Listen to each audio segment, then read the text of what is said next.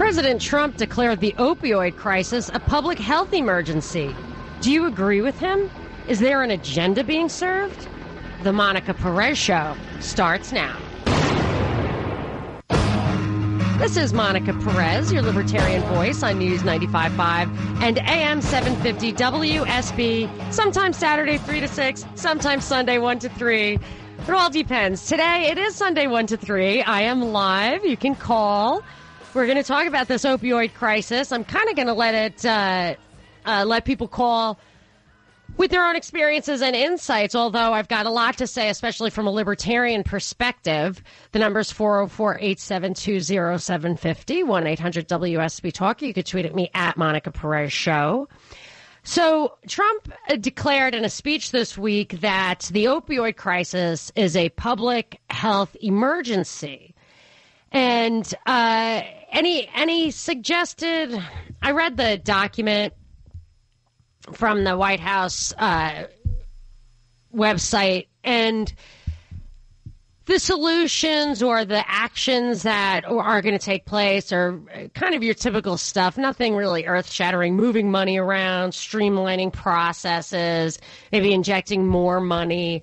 I didn't really dig into what maybe some of those things were leading towards, although if you do a little bit of your own research, there seems to be money for drug companies at the end of that rainbow. I don't know. I haven't dug into it that way yet. Because as a libertarian, what I tend to do is I don't look at policy solutions to problems before I take a step back and ask the question if there are policies that are creating this problem. And I think it's probably safe to say that anyone who calls himself a libertarian is against the drug war for number one, for the reason that you are making a personal choice to use drugs or not to use drugs, even to sell drugs or to buy drugs, and that it's none of the government's business to use force to interfere with that. For me, I would even take it one step further and say that the drug war is counterproductive, that or that the government itself creates, actually contributes to the dependency, that it's the fact that it's a black market for drugs that creates the violence, that Merck, when Merck sells drugs, it's a legitimate company. There's no violence attached, because if they put something wrong in their pills, that would be fraud, which is a crime.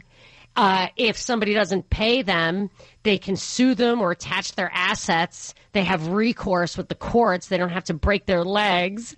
And in the competitive environment, the government doesn't come in and take Merck away and lock it up in jail so that the other companies fight for the corners. It's the black market that creates the violence. And I think that is a common focus for libertarians analyzing the issue. But I would say there's another element to it which I think is more serious, that doesn't get as much attention, and that is, in my opinion, and I think it's probably evident to anybody who's really close to the problem, that the government is the greatest enabler of drugs probably in the world. Not just the back alley, Iran-Contra or CIA crack stuff that Gary Webb revealed in his book Dark Alliance, which I believe he died for revealing, but that there's all that nefarious stuff behind the scenes. But as far as just the enabling element of it, the drug problem is much worse, I believe, because we have a welfare state. And I think a great example, or an easier to understand examples, if you ever watch a show, I found it fascinating a couple of times, but it's really sad, so I don't watch it too much. But it's called My 600-Pound Life. And you watch these people who are extremely obese, and I think a lot of them are trying to get gastric bypass surgery or whatever, but you see their lives, and you see that they cannot work. They can't even procure their own food, so they always have an enabler, a family member, whatever, who brings them food. But it's a lot of food, and it always seems to me they're on the poor side, if not really poor. And you can't help but wonder, where are they getting all the money for the food? And where is their family getting money for the food? And are their families working like dogs to bring enough food to this person to maintain this very unhealthy lifestyle? And I think the obvious conclusion is that in many cases, it's a function of food stamps, welfare, disability insurance, all that kind of stuff that supports these lifestyles and increases the incidence of obesity. And I would say, in a parallel way, drug addiction in American society. So I have a personal experience this year that really demonstrated that. If you listen to my show, you'll know that this was just a devastating year for my family. And I don't want to get morose. I don't want to talk too much about the sad stuff, but we lost a lot of people this year. And one of the losses was one of my sisters who died of a drug overdose in July. And I don't need to go through all the blow by blow, and the details. I'm happy to. I don't mind sharing it. I asked my mom if she minded if I shared it. She said it's fine. As my mother's philosophy is, if it's true, say it. So as long as I keep it true, Mom, I know she listens. If I get anything wrong, you can give me a call. 404-872-0750, 1-800-WSB-TALK, or tweet at me. Mom's not going to tweet, but you can tweet at Monica Perez Show. So I just want to, with my sister's story, there are a couple of elements that point out what I'm trying to say here about how the government enables. And with her, so much of her story is like straight out of the propaganda memes or whatever, the agenda serving memes. She had back pain. She actually had a pin in her back. She was addicted to painkillers. She was also addicted to heroin. She was an alcoholic, all this stuff. But, and ultimately heroin laced with fentanyl killed her.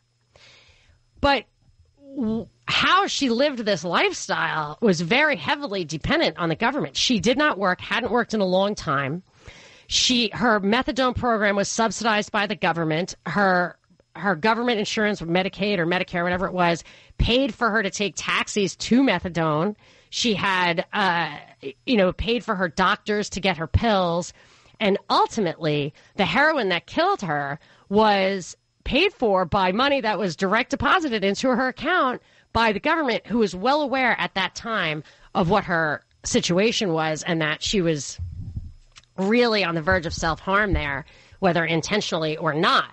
So for me, like in the state, without that, the welfare state, the safety net that provides and all these facilitating policies they have is what is called in economic circles and libertarian circles and elsewhere a moral hazard. It creates a problem. It creates a moral problem. That's not necessarily the intention of the policies, but it creates the problem. And that's what I think in part, or maybe first of all, needs to be addressed. But even with all of this, even with my mother, who has now buried two people to drug-related death, two children, two of her children, my brother and my sister, she will always say in the end, free will? You got free will? So she describes herself as libertarian, and I think she really lives that because she recognizes that it's a personal choice. This is what a sticking point is, that it's hard for the government to say they can use violence for drugs because it is a personal choice. And they need this drug war. It really justifies a lot of the surveillance state, a lot of the police state. Terrorism is taking its place a bit, but a lot of that stuff, just the door was opened in the drug war to government overreach, no-knock raids, all that kind of stuff. So I've noticed lately, and in Trump's speech this week, he actually said, this is not a victimless crime. And he talks about how babies are born addicted to drugs. And I noticed this fentanyl stuff, apparently just being near it is enough to kill you. So now law enforcement is in danger. So these are innocent bystanders. And then yesterday, I think I saw the pièce de résistance, the most obvious example of like they're innocent bystanders. Binkley, do you have handy that headline I tweeted. I don't want to get it wrong. Lay that on me. The headline is Puppy Revived with Narcan after eating discarded opioid. Right. So I read that on WSB. I also heard it on Fox. There's this adorable, adorable puppy, like a yellow lab puppy, which is like as cute as the puppiest puppy you could possibly ever see. And this cute, adorable puppy nearly died because it sniffed fentanyl in a discarded cigarette package, which fortunately its quick thinking owner got it to a vet, and somebody figured out that this puppy needs Narcan, and then the puppy was revived. But the point is, this kind of theme promotes the idea that it's not a victimless crime. And when I see that kind of stuff, I can't help but feel there is an agenda at work. And maybe they just exploit these crises. I am always down the rabbit hole. I feel like they manufacture these crises or facilitate them. So I want to talk about the agenda, but if you have an insight, if you have a personal experience here that you want to share, maybe set me right, set me straight. Maybe I'm missing something. I have some criticisms of my own position that I will share with you. 404-872-0750, 1-800-WSB-TALK, and you can tweet at me at Monica Perez Show. Right after the break, I have someone who actually does have a constructive bit of advice about relevant to the crisis. So hang on for that. This is Monica Perez. Monica Perez on News 95.5 and AM 750 WSB. 37 degrees outside the studio. Skies are hazy. Weekend weather is brought to you by Shoemate Heating and Air.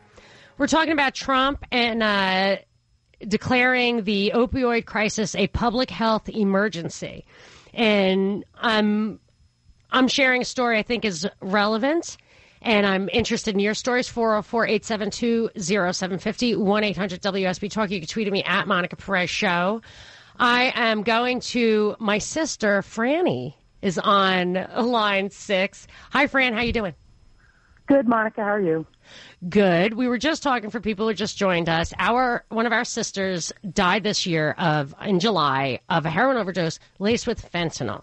And in her case, she was actually, and this is very, very common, she was clean.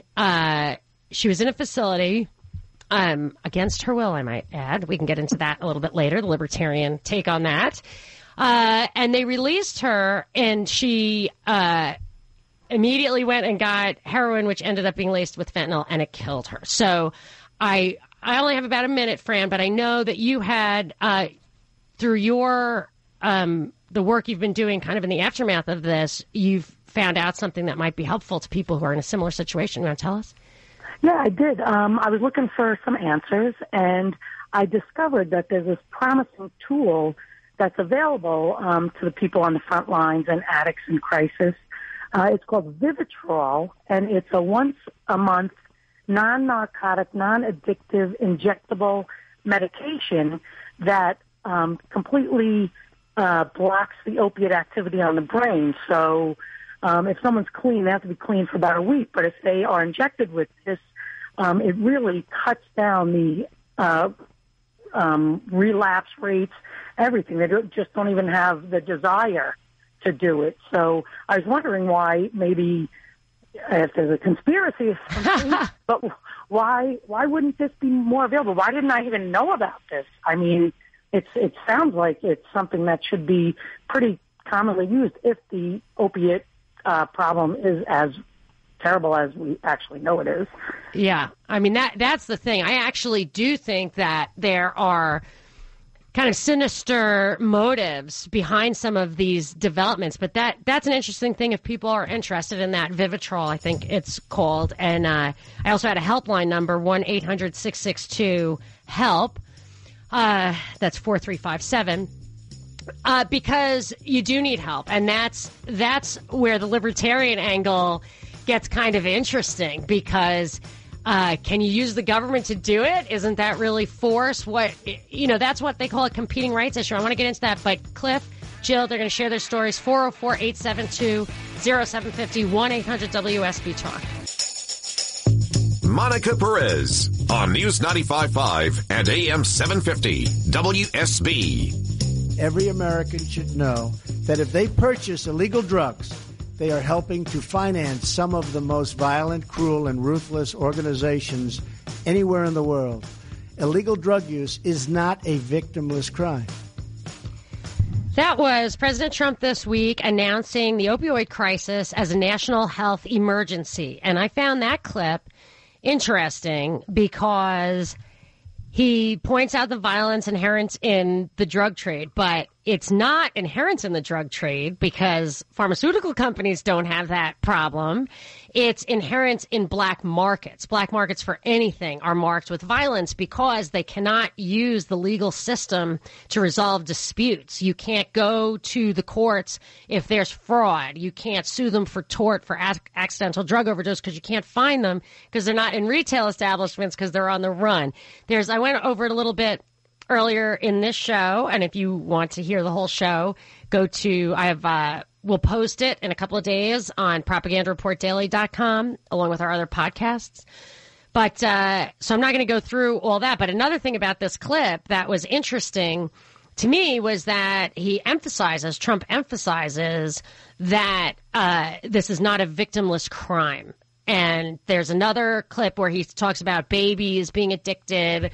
We were talking earlier about a puppy who needed to be revived by Narcan. Like, there's clearly a big push to get us to believe that it is the government's business to protect us from the violence, the death, the danger of the drug trade of drugs, of illegal drugs, even if we're not involved in it ourselves. It can reach into your community and nab you. And that's important because people are starting to get sick of the drug war. And you can see that with the legalizing pot movement, which I also feel like is a double-edged sword. As a libertarian, I'm not advocating that drugs be illegal. I'm just saying you got to watch out because George Soros is funding the legalized pot movement.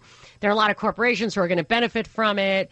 Tax revenue goes up, and I think it really neutralizes the political power, the cognitive thinking, the influence, the effectiveness of the youth who tend to be idealistic and activist and all that.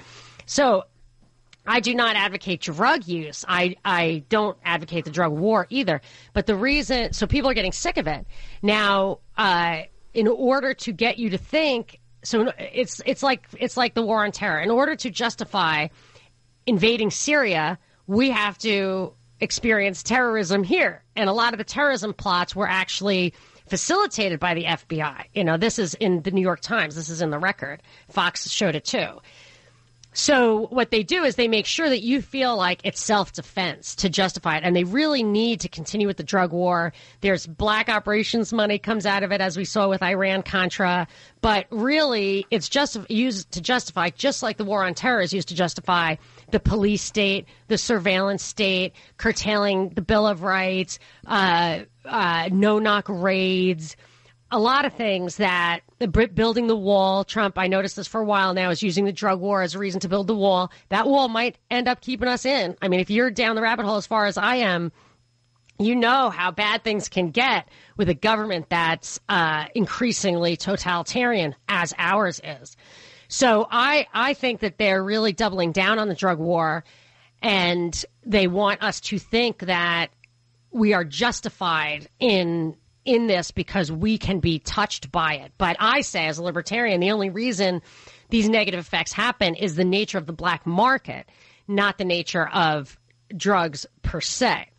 But I want to know your experiences. What I did also say earlier is that this has touched my family in many ways. We've lost several, I think 6 people to heroin-related deaths. I 2 siblings. I have cousins, in-laws, really in my family.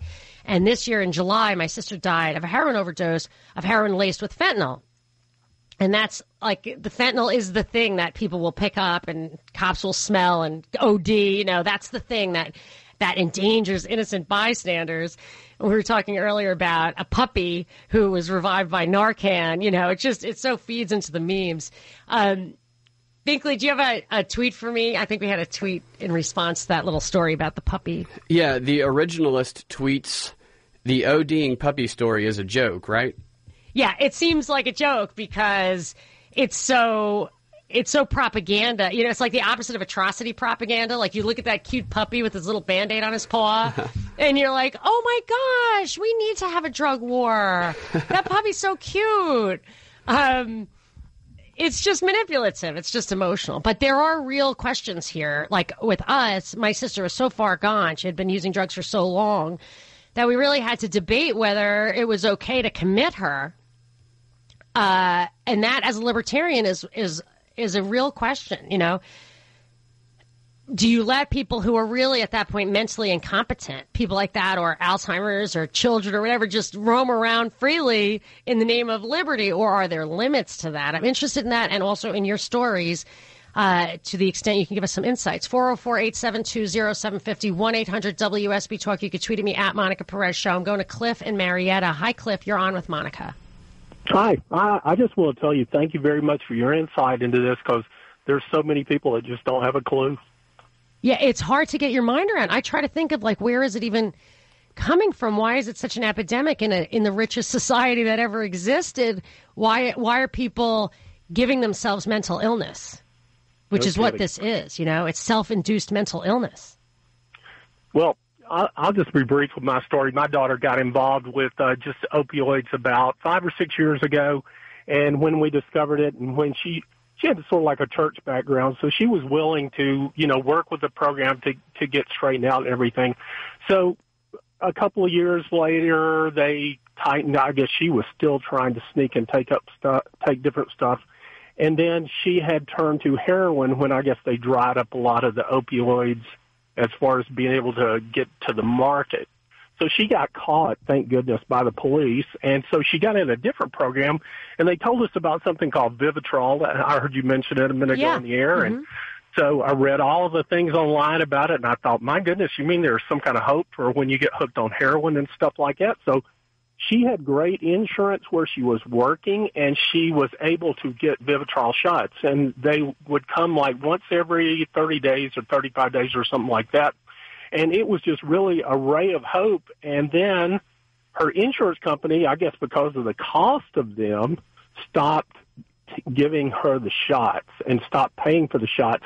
And I was in shock to find out that when she started paying herself to get on them, that they were like $1,200 to $1,400 a piece. Yes, that's what my sister just sent me more information on that. Yes, isn't that crazy? I mean, it's interesting because is it considered a mental illness or a disease that the insurance should really be paying for that? For sure, the cost to her. You know, had she managed? Did she manage without it?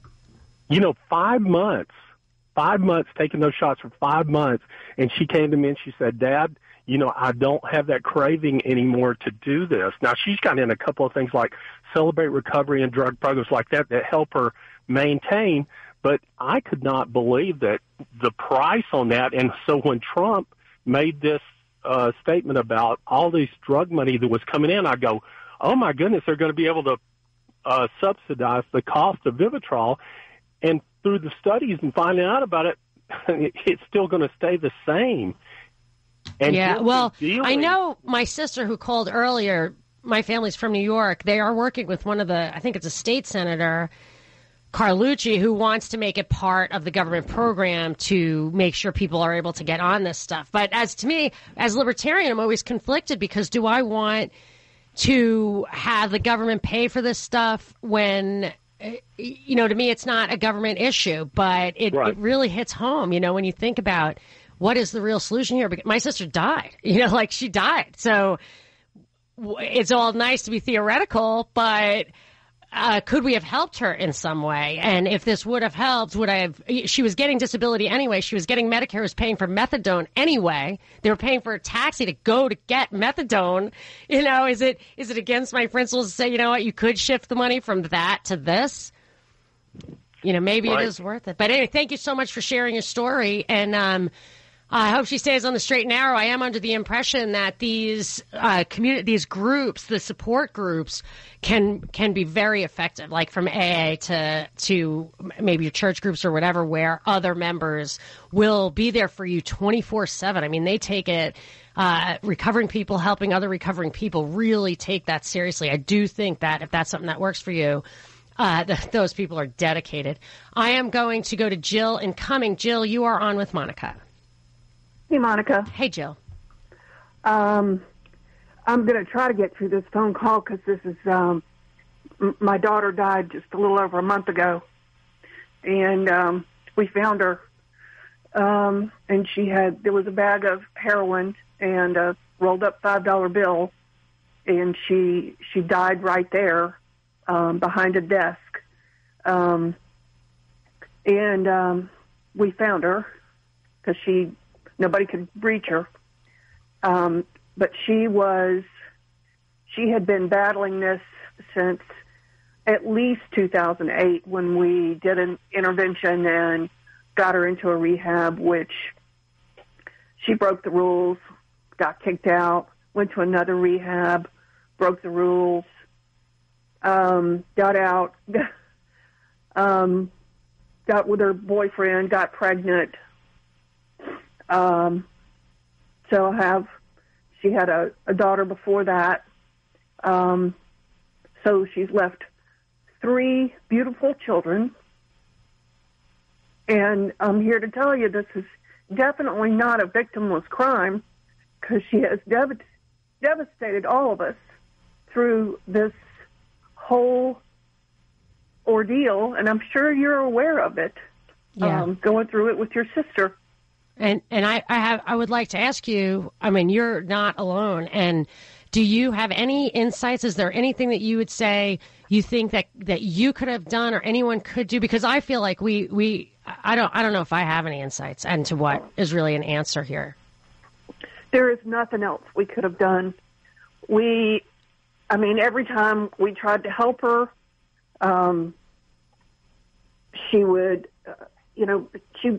she acted like she wanted to have help. She was a living contradiction of life because she would say, all I ever wanted to do was be a mommy, and all I want is my kids, and all I want is this, and then she would act like she was straight, and then she would go hawk everything to get drugs. And it just, every time you started to trust her, she would betray everyone. Yeah, that is a very common thing. They're deceptive, and also they're conflicted. It's like the devil has a grip on them. I have to go to a break, Jill, and I would tell you to hang on, but I'm going to let you go because it's difficult and painful. And I really appreciate your sharing the story, and I think we can continue talking about this a little bit because this is not an unusual story. And yes, the family does suffer greatly. So give me a call, 404-872-0750, 1-800-WSB Talk. You can tweet at me at Monica Perez Show. Monica Perez on News 95.5 and AM 750 WSB. 50 degrees, the forecast high today, I would say, if we're lucky. 38 low overnight. Weekend weather is brought to you by Shoemate Heating and Air. And I am going to go to Alex in Atlanta. Alex, you are on with Monica. Hi, how are you? Good. How are you doing? I'm all right. I just wanted to comment on something, having to do with, laws on drugs.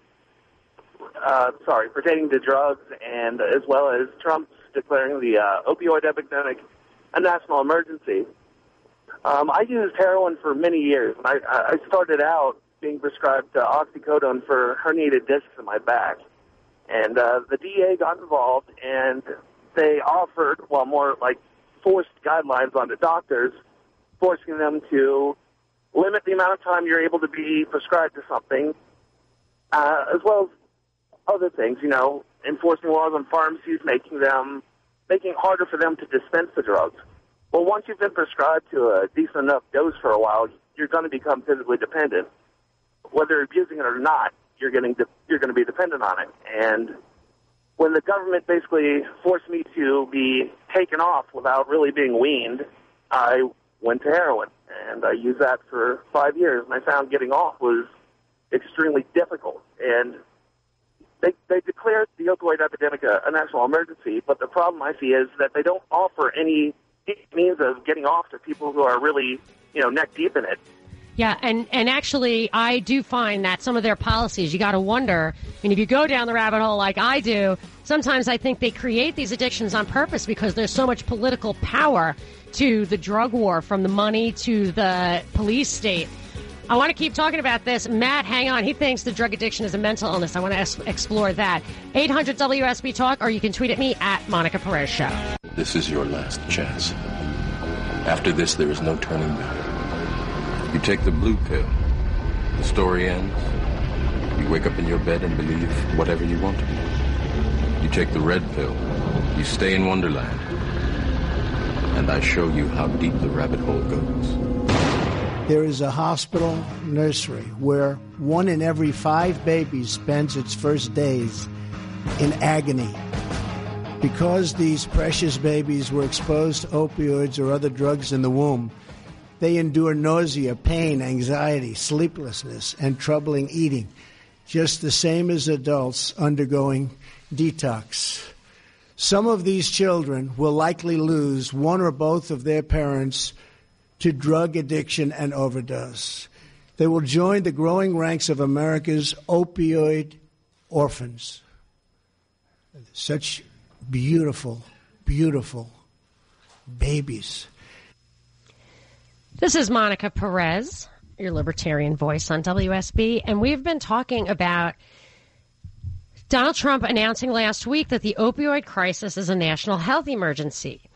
And if you know my show, I'm a libertarian, but I'm also an extreme cynic when it comes to party politics and any kind of policies that come out of D.C. I have to say, just like the news, cable news, 24/7 cable news, anything I hear out of those two outlets, I assume 90% of it, or first and foremost, I assume it's propaganda to serve an agenda that does not serve the purpose that they say it serves. However, the opioid crisis is real. I mean, even if they manufactured it, it is real. And for me, I was sharing my experience. My sister died a couple months ago of heroin laced with fentanyl. She had pain and was an opioid addict and just a lot of things like that. But this is happening in the here and now. We had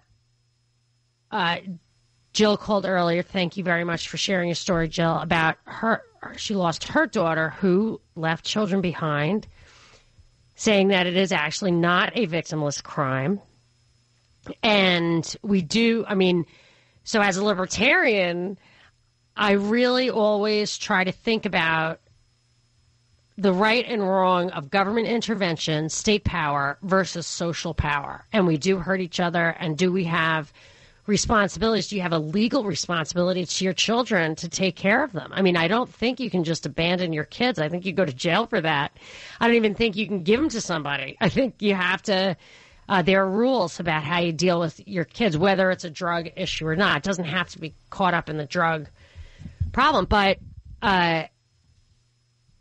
Binkley had, my producer and I were talking at the break about, so for my family, for Jill's family, for some of the other families that are already in the throes of this, you can't, I don't know what the answer is. It's really difficult. And they really don't, it seems to be hard to get into a rehab center. They don't always have beds, and the success rate is so low.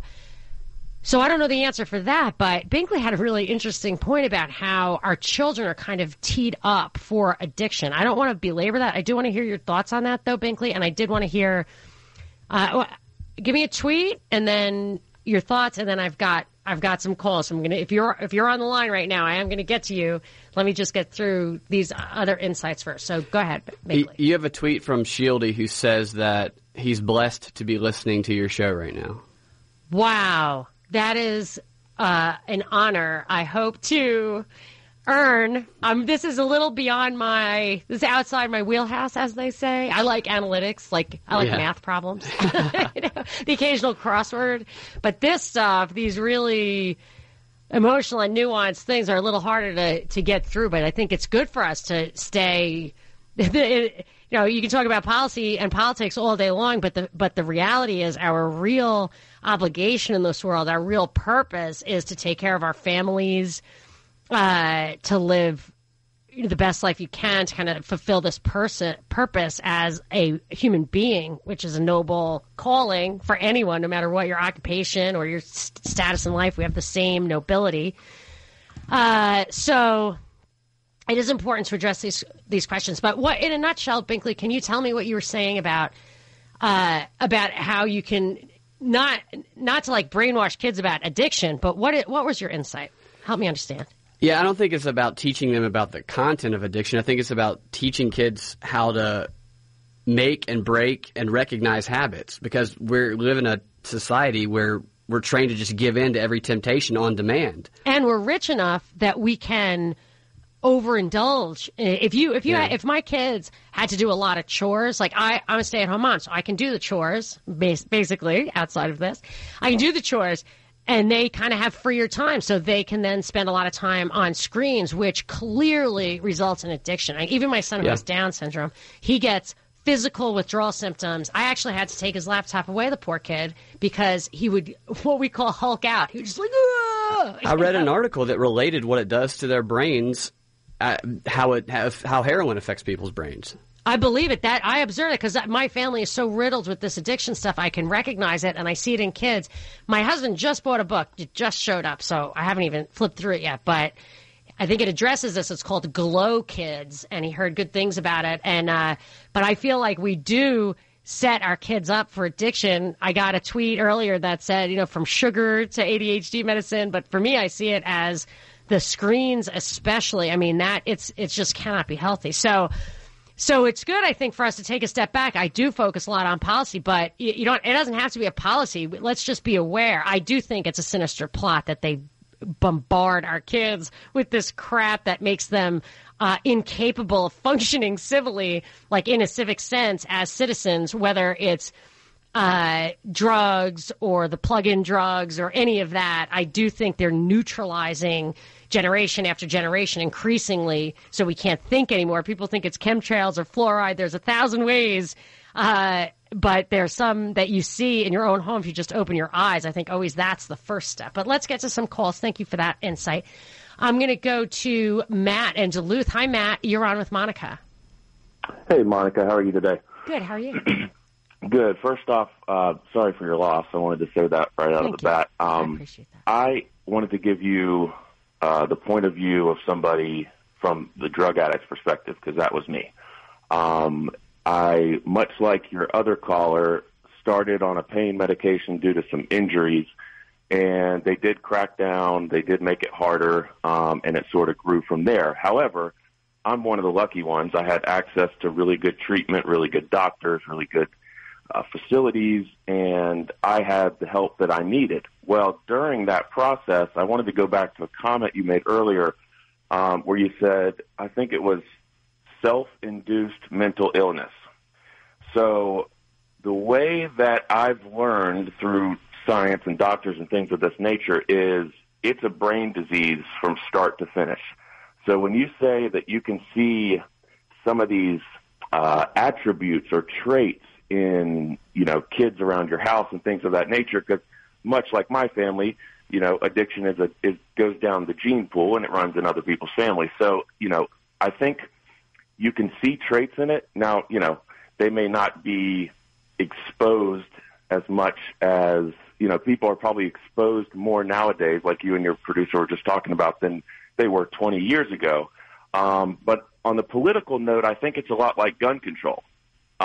You can take the drugs away. Somebody's going to make some fake fentanyl and start selling it. You have to start treating the illness and the disease. You can't treat it's just like gun control. You can't take the guns away and expect people, I do wonder about the illness disease thing. Like, I really struggle with this because I see it in my family. You can see addictive personalities or that gene. I absolutely recognize that. There's no question.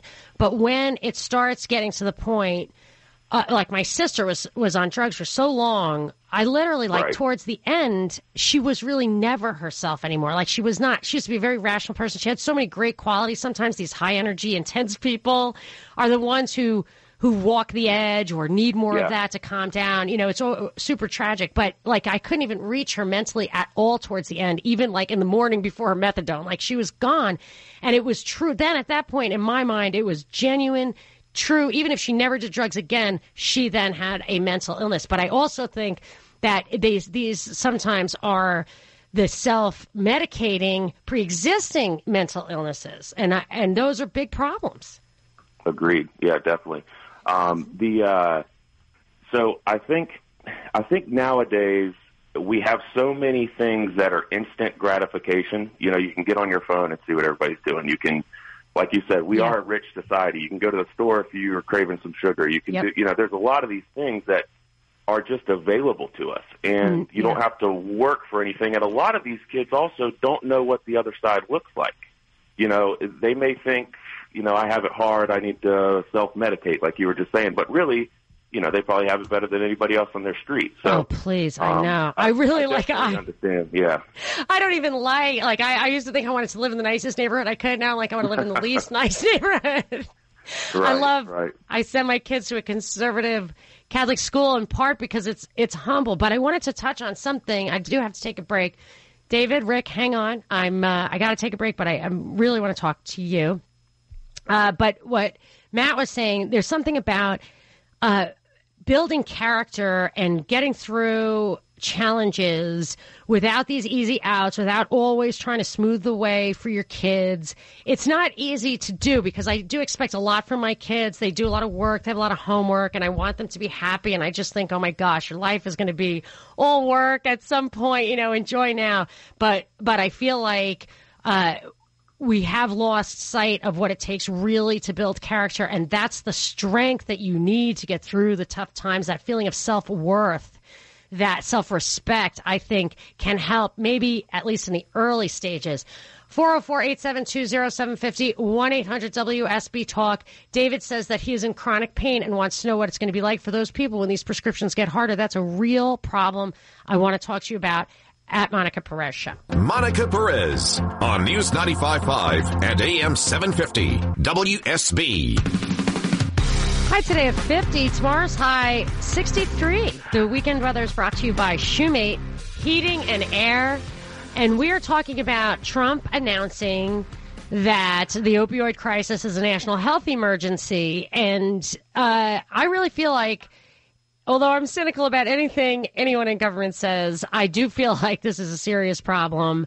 I've been sharing my own stories and listening to yours, and I think we've gotten some fantastic insights. If you're just tuning in, you want to hear this show, my producer Binkley is going to put it up as a podcast in a couple of days on propagandareportdaily.com, along with all the shows and podcasts that we do. I'm going to take some calls, 404-872-0750, 1-800-WSB-TALK. You can tweet at me at Monica Perez Show. I'm going to David in Dawsonville. David, you're on with Monica. Monica, thank you for taking my call. First of all, I take the mental illness part with a great offense. I have been going to pain clinics now for 16 years. I am on my second pain clinic for 9 years now. Do you consider yourself an addict? Oh, absolutely. I mean, if I did not have my medication, of course I would be in trouble. I have 4 prescriptions that are narcotics I take monthly. I see a orthopedic surgeon runs my pain clinic. And they don't have any other, they have no, I'm sorry if I offended you. I've tried every alternative from lidocaine patches to tramadol, which is a synthetic narcotic, and none of the other stuff has worked. Worried that they won't, you won't have access to it if they change the laws without thinking it through? Of course. Yeah. I do. And I legitimately go to one. I have records. They had to pull all my medical records before they accepted me. It's not a pill mill. It is a legitimate clinic. Yeah, I had a similar concern because I had a minor surgery once, but it really hurt. I was really in pain, and I called the doctor, and I said, can't you give me some kind of pain reliever? She said, are you seeking narcotics? And I said, yes, I'm in pain from a medical procedure. Are you suggesting narcotics are only for recreational purposes? What are you saying here? She was not giving it to me when they were required, when they were necessary, what they are for. And that is a big problem with all these controls, is that they clamp down and they get it wrong a lot. 404-872-0750, 1-800-WSB-TALK. This is Monica Perez. Rick, hang on. You're up next. Monica Perez on News 95.5 and AM 750 WSB. I am your libertarian voice on WSB. Sometimes Saturdays 3 to 6, sometimes Sundays 1 to 3. I'm on 1 to 3 right now. And if you missed the show, looking around for it, want to know when it's on, sign up for Binkley and I have a blog, propagandareportdaily.com. If you can't remember that, you can go to monicaperezshow.com. But at propagandareportdaily.com, you can also get the podcasts he and I do together and the podcasts of this show. So it's a good resource. It's free and commercial free, which I love. That's a courtesy of WSB. I appreciate that. And also a courtesy of WSB is the weekend prize pack. So let me tell you what it is. We have 4 passes to see 20th Century Fox's upcoming film Murder on the Orient Express in theaters November 10th, and a family 4-pack of tickets to an Atlanta Gladiators home game at Infinite Energy Arena. First to call 404-741-0750 gets the prize pack. So we have been talking about the opioid crisis that President Trump announced as a national or a public health epidemic this week, and this has touched my life. It's touched so many lives. I feel like everybody's family's been touched by it one way or another. I did get some tweets saying my family hasn't, which I was happy to hear, because to me, my family's been. I mean, we've lost numerous people to heroin overdoses specifically and other related things. But that's just been a problem in our family for decades, all during which drugs have been illegal. The drug war has been on full speed ahead. Like, to me, the drug war is definitely not working. And I don't think we need to take this crisis and say government is the solution. But I also don't want to oversimplify and just say, well, I just know the black and white answer. Ideologically, I'm a libertarian, no government. I mean, this is a problem, a social problem, a family problem. I think our sick society starts at the top with the shadow government behind the scenes. I think they manipulate these social conditions on purpose. But that doesn't mean that we can't handle it or deal with it or try to help our own children, even, the little children who maybe you want to not have them addicted to screens. Maybe that is a gateway. I don't know. But I feel like good common sense and eyes open is a great first start. So, Binkley, why don't you read us some tweets? All right. I have one from Rob, who tweets, the drug problem is a ploy to weaken our society to be sheep rather than individuals. I totally agree with that. I think having the drug war doesn't mean that the people behind that don't know darn well we're still doing tons of drugs. And even legalizing pot, which I'm absolutely for. I don't want any kind of regulations or taxation or anything. I want people growing it in their backyards. I don't want it to be pushed by corporations or pushed by the government because they like the revenue. None of that. It's a weed. You can grow it. You could probably grow it without Roundup. It's probably better for you if you grow it in your backyard. However, when you hear people like George Soros are behind it, or there's big money in these pot growing businesses, you have to wonder, is it about that? Is it about corporate money? Is it about dumbing down society? Is it about warehousing underemployed youth so that they don't take to the streets for any kind of activism? I'm not talking about the made-up activism that hits the cable news 24/7. I'm talking about people really being awake, being aware. That's why I think they gave out the Obama phone, so that people would not really wake up. They could be subject to the propaganda, in this case, subject to their wits being dealt. So I'm not in favor of drugs, but I'm not in favor of the drug war. But I want to, I'm open to, wow, something I said just lit up every single phone line. I hope you're great and not, let me tell you something, honey. Let's see. But Rick's been waiting a long time, so we're going to start with him. Rick, you are on with Monica. Hi, Rick. How are you doing? Hello, Monica. Thank you for taking my call, and sorry for your loss. Thank you. Personally, I'm a Gulf War veteran, and also in the civilian world wound up receiving an injury to my back, and was prescribed opioids for well over 6 years. And the thing is it did lead me to other drugs. That once that was cut off, I wound up having to find something else to help relieve the pain. And I've been clean for almost a year now, which it's not an easy thing to do. It's a daily battle. But I never had the access to rehabs, and where I live in the country, there's none of those support groups that you could call on people. And even through the VA, Rick? The VA doesn't have anything? Where I'm at, no. Not really. And it's, sometimes some of these programs do have benefits. I don't consider myself a libertarian, but I enjoy listening to your show to hear the different perspectives from different types of points of view. And thank you for your show. I've been new to listening to it here over the past month and a half, and it's enjoyable. But it's sometimes people really do want to stop, and they have a hard time. And if they don't have that support group, they have to rely on their own will. Inner strength. And I'll tell you, Rick, this is the one thing that has always just broken my heart for the addicts in my family is that this crutch, however it entered their lives, often from pain, is the thing that they go to when they need, a little something extra. And here you're at this point where you have this terrible battle to overcome. And the thing that has helped you through your struggles is the thing that you can't go to. I mean, to me, it's a very difficult thing. The supports, I do feel, I have noticed that does work. I mean, do you feel like your, family or community, is there even just not as a formal like drug support network, but just as a we believe in you and are there for you kind of support? Do you find that that's available to you or helpful to you? It is, absolutely. I've recently, 4 years ago, met a woman, and I've had a few relapses between then and now.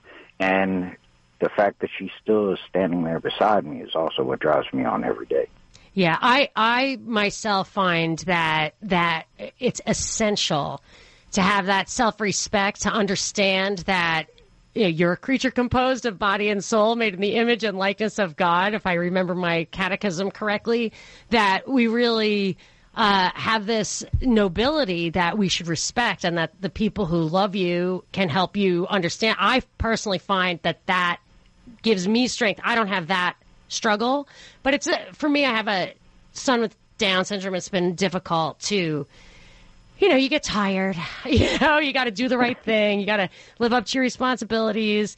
And I think that even if it's not a formal thing, that's where your strength lies. So, so do you feel like you're going to make it? Or what are you going to do? Rick? Oh, absolutely. Give us hope. There's no way I'm going to go back to that. Yeah. And it's because of that support from my family.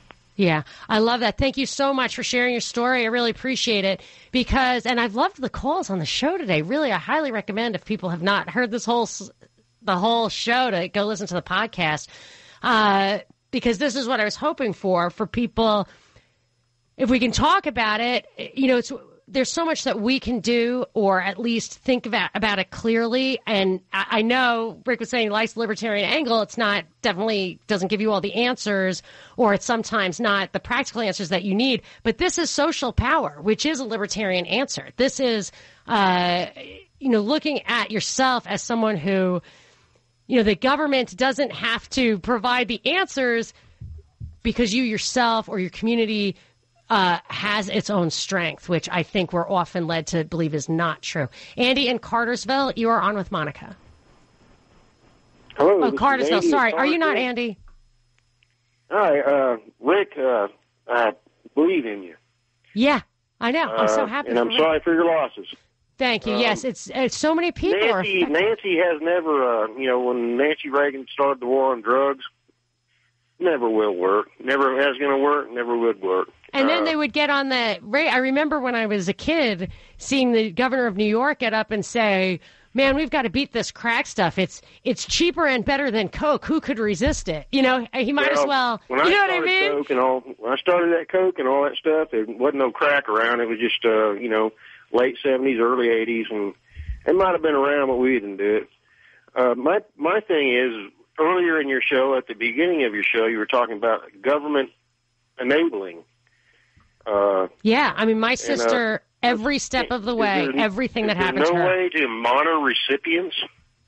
Could the government monitor for drug use? There are proposals out there that people have to take drug tests in order to get government funding, but I feel like that the government wants. This is where I'm down in my rabbit hole, because I feel like their policies, they say it's unintended, but we were telling them, we're like, she has money in the bank. You keep putting money in her account. You're going to release her.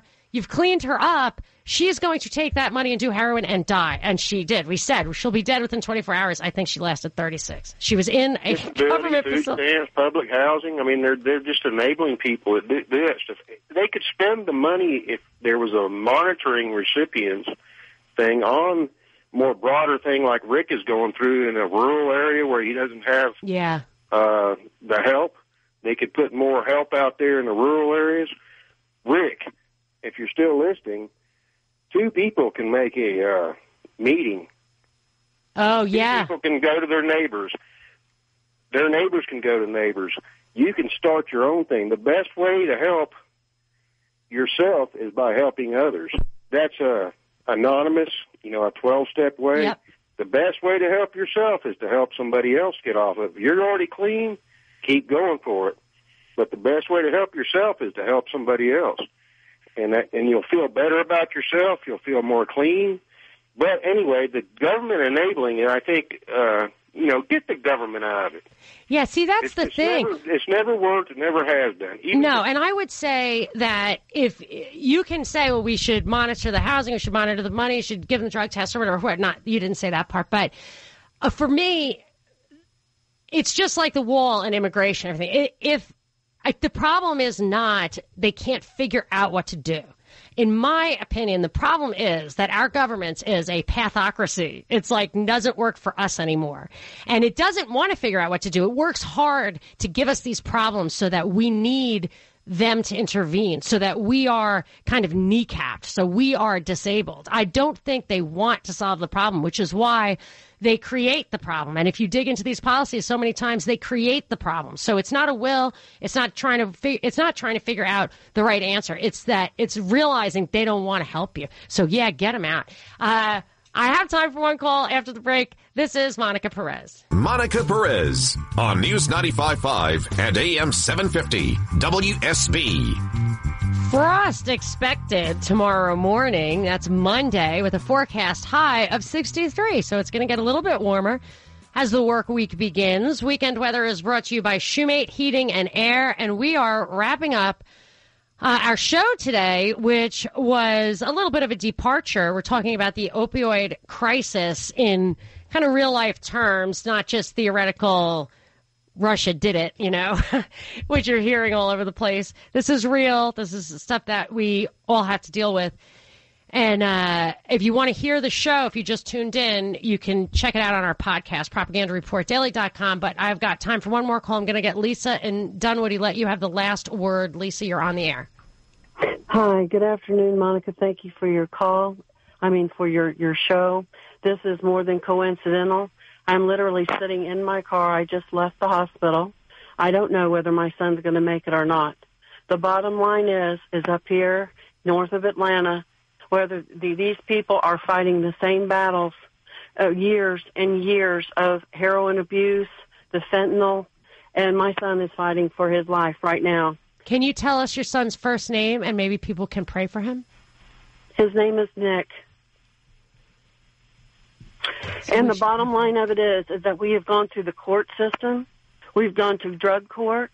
We have gone through what they call court-appointed druggie rehabs, which are just nests of bees of people who abuse and try to sell to people that they already know are users. This is something that is prevalent that's going on in Atlanta.